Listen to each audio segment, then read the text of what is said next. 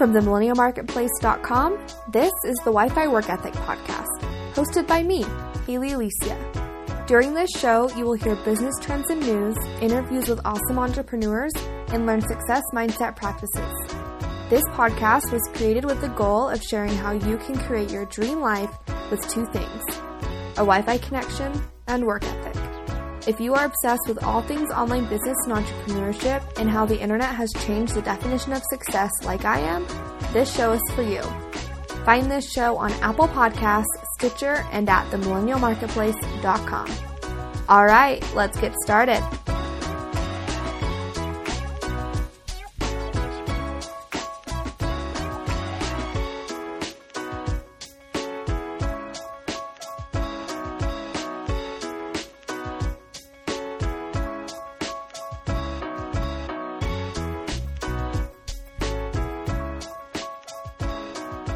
Hey, hi, hello. Welcome to Wi-Fi Work Ethic.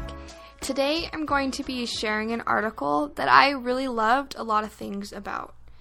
The title is "The Fearless Entrepreneur is a Myth: Why You Don't Have to Take Risks to Build a Successful Business." First of all, that title I gravitated towards it because this is something I struggle with as I'm trying to find my own path in entrepreneurship.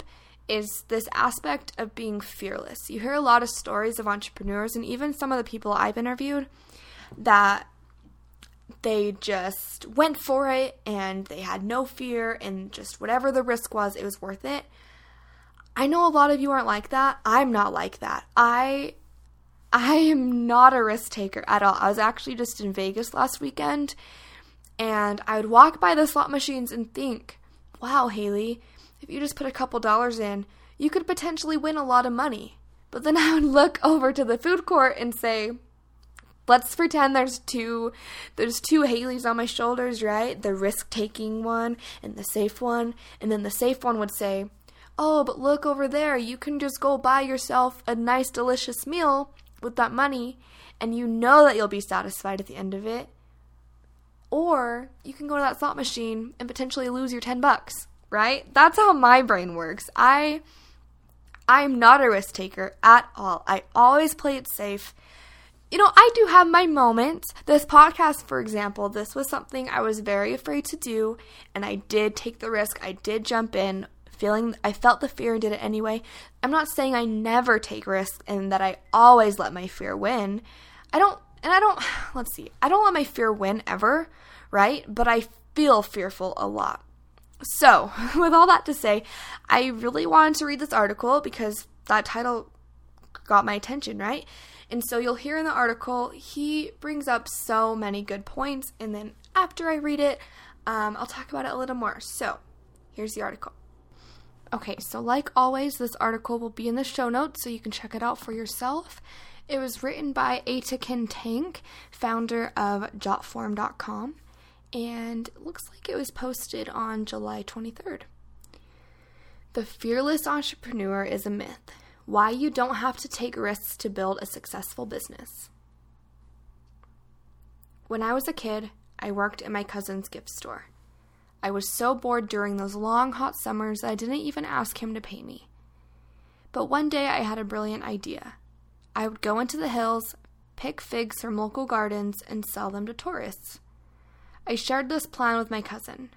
That's a terrible idea, he said, shaking his head. Everyone will ask where you got them from. You'll just be a thief. It was my first business idea, and it failed before it even started. Many people believe that successful entrepreneurs are born to take risks. Either you were an 8-year-old with a lemonade stand, or you don't have the right stuff. As the late Victor Kiam, the former president of Remington and owner of the New England Patriots, once said, entrepreneurs are risk takers, willing to roll the dice with their money or reputation on the line in support of an idea or enterprise. I disagree. I'm not fearless, and I don't take risks. In fact, not being a risk taker has enabled me to build a business with over 110 employees, has allowed my startup Jotform to serve nearly 4 million users, explains why I still own 100% of my business, and underlies our great company culture. To understand what I mean, let me share my story and how my experiences can strengthen your business too. Number 1, learn on someone else's dime and time. In a 2015 study, 72% of U.S. high school students said they wanted to start a business. Over 60% plan to start their business right out of college. That's a lot of teenagers moving straight from the classroom to hopefully the boardroom, and for some, it's the right step. I also think there's so much to learn before leaping into entrepreneurship. When I was in college, I built a membership tool for a student organization. I thought other people might also want to use it, so I released it as an open source product. Eventually, people started paying me for customizations. I was thrilled to earn money doing work I loved, so I spent the winter break of my senior year building a paid version. When that product started to bring in real cash, I was hooked. I knew I would start a business, but before taking any risk, I would find a full-time job and learn on someone else's dime and time. So, I spent 5 years writing code for a New York media company. I learned so much during that time, from work process to collaboration, to management styles, to how gossip travels through organizations. All those experiences still help me today, and I gained the knowledge risk-free. With my salary paid, I could keep building my product in the off hours. Only my time and energy were on the line. Bottom line, to build a successful business, you don't have to take risks. You can learn on someone else's dime and time first. Building your business on the side can relieve real financial pressure. And if you work full or part-time, you can apply what you learn to your business. Just try to do something, even if it's a volunteer position, that hones your skills and deepens your knowledge. For example, if you want to launch an online publication, try to get inside an editorial department or do media sales. Number 2, use what you have. MailChimp, Lynda, Shopify, GoFundMe, Tough Mudder, Shutterstock. What do these companies have in common? They were all bootstrapped into multi-million-dollar valuations, even if they later took funding. The startup world gets so buzzy about VC money that it's easy to forget about bootstrapping. It's not always possible, but for many people it's a great option. When you bootstrap your idea, you can take time and stay in the driver's seat without any pressure from investors. Take me as an example. I saw the need for online web forms while I was working in New York, but I didn't leave my job until my side product consistently earned more than my paycheck. After I quit, I spent 6 months building Jotform. I released the free version in 2006, and it was a true MVP. It only had basic functions. I wanted to see if people would like it or use it. If it failed, I'd only invested 6 months of my time and energy, and I still had the side product income to keep me afloat. I leveraged what I had. Once I hired our first employee, we spent another year building the premium version. By the end of 2007, we had 500 paying customers. Over the last 12 years, we've continued to grow from that foundation. We have no debt, and we've never taken a penny in outside investment. Bottom line, use the resources you have no matter how modest they are. It's amazing what's possible when you identify a problem and solve it for others. Also, take your time. Don't worry about hockey stick growth charts or press coverage. Keep working, keep learning, and be patient. Perseverance will take you far. Number 3, concentrate on one thing at a time. Focus is a magical word. It's also the secret to sustainable growth. As author and consultant Chris Zook explains, at first blush, narrowing the focus to grow sounds almost counterintuitive. But just as plants often must be cut back to concentrate their energy on fewer, stronger branches, so too, businesses must be pruned to counter their tendency to branch out more than they should. In some ways, Jotform is a boring company. We create online forms. But we try to do it really, really well. It's all we do, and we're constantly trying to improve how we serve our customers. I know that might sound like Marketing 101 or a generic PR line. Yet, it can be surprisingly difficult to focus on one thing, especially when you start to gain traction. New opportunities pop up. Everyone has endless and often contradictory ideas about what you should do next. That's when you have to get ruthless and stay the course. Bottom line, maintain your focus. Go deeper, not broader. If you try to do many different things, your time and energy is fragmented. You risk the success of your core idea. I'm not saying you shouldn't evolve or listen to the market, but try not to get distracted. A singular focus is a smart way to avoid risk.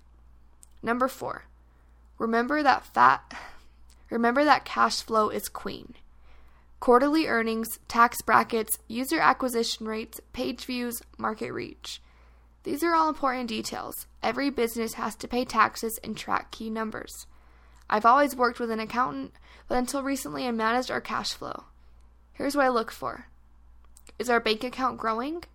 I don't mean to undermine real and potentially valuable cash flow analysis systems, but sustainable growth can be this simple.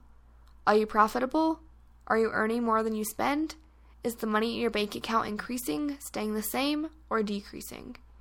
Some companies make 3-year sales predictions and hire or fire staff based on those numbers. I've never had that mindset. Maybe we could have grown a lot faster, but I've never been stressed about money. I usually sleep well at night. Our sales typically increase by 50% every year. That's how we've achieved steady growth. And I still won't hire a new employee unless we have a full year of their salary in the bank. There's no risk involved. Bottom line, your growth depends on your revenue. Don't increase your team or expenses until your sales rise. Watch your cash flow and work within your means. Number 5, remember your roots. In 2010, Ali Webb opened Drybar, a hair salon that only offers wash and blow dry services. Today, Drybar has over 100 locations across the U.S. and Canada. The company has faced tough competition, but they've succeeded by providing an exceptional experience for everyone who visits. Like I mentioned above, they focus on one thing and do it really, really well. Most importantly, Drybar hasn't strayed from its core mission, as Webb told Liz Welch in a story for Inc. Many investors have said, we have this captive audience. That's a huge opportunity to sell a lot of other things. I've always resisted that, and I think it resonates. Our clients know that they're not going to be pitched or bombarded by our stylists to buy products. It's hard to be really great at a lot of things. I love Webb's approach. Our company is all about design and development. We're obsessed with improving the product, not selling it. Over the years, we may have missed out on opportunities, but we've always stayed true to our purpose. Growing slowly, avoiding risks, and focusing on the customer has also influenced our company culture. In the early years, there were less than 5 of us in the office, so we spent the whole day together. We worked on the same projects and spoke the same language. We're a lot bigger now, but we've maintained a culture where everyone cares deeply about the product. We share the same goal. We know why we're coming to work every day. Bottom line, grow and evolve, but don't lose sight of your purpose. And remember that purpose doesn't have to start with a capital P. Ali Webb wanted to give women an affordable yet luxurious styling service. That's still what her company does today. Number 6, always share your work. According to developer and entrepreneur Jason Roberts, the amount of serendipity you experience is directly proportional to the degree to which you do something that you're passionate about, combined with the total number of people to whom this is effectively communicated. He calls this your luck surface area. In other words, you can create and grow your own luck. I learned this the hard way. In 2010, we decided to overhaul our form builder, which is the heart of the product. We spent a full year perfecting it behind closed doors. We fussed and fixated and built something we thought was amazing. When we finally released it, our users were enraged. The product was littered with bugs. We had broken the tool they relied on for their work, their organizations, and even their hobbies. We listened closely and soon fixed our mistakes. Our team worked night and day to make it right and to make it up to our customers. Once the dust settled, I realized that working without feedback had been a major risk. It was probably the biggest risk I've ever taken. We immediately switched to a continuous improvement model. Now our team makes changes, tests them with real customers, adjusts, and release. We do this weekly and sometimes even daily. Bottom line, continuous improvement reduces your risk. Sharing what you're building also increases your luck surface area. So don't work in a vacuum. Let your customers, users, or audience in on the process so you can keep improving.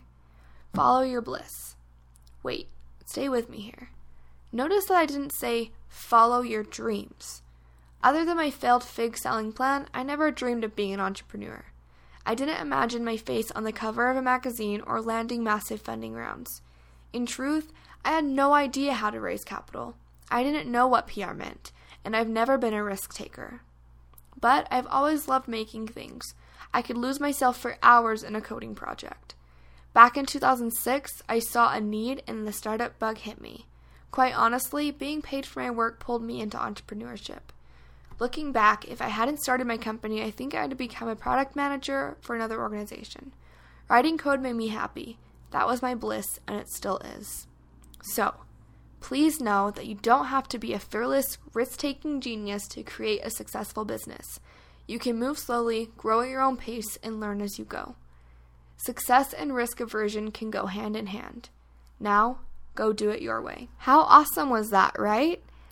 One thing I particularly loved about what he said in this article, and I am going to remember for one day when I hopefully have my own company, is to not hire someone until you have their whole year's salary in your bank account. Now, this doesn't mean to pay them a year in advance. All this means is you're not going to have to be considering getting rid of this employee just because you might be having a slower quarter or your sales predictions weren't quite spot on. You know that this employee's employment with you only depends on their performance and how they are as an employee, and you don't have to live with that stress all the time. And hopefully one day one of my ventures turns into an actual company and I can hire people, and I'm going to remember that. Another thing I loved is the part about working for someone else. Now, I know it can be such a bummer once you feel this entrepreneurial bug to work for someone else. But you know what? It's needed sometimes, and especially if you're like me and risk is scary and you want a paycheck. I like how he didn't just focus on the money part of it, but the learning part of it. It's so true. When you work inside of someone else's company, you are able to learn all the things you love about that company, all the things you don't like about that company, all the aspects of a good manager or a bad manager, and you're able to learn things along the way that you can take with you when you are able to be your own boss.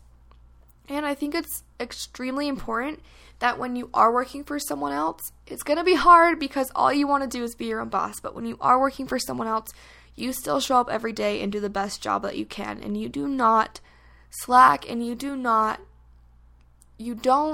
not show up as your best self just because you eventually want to leave that company.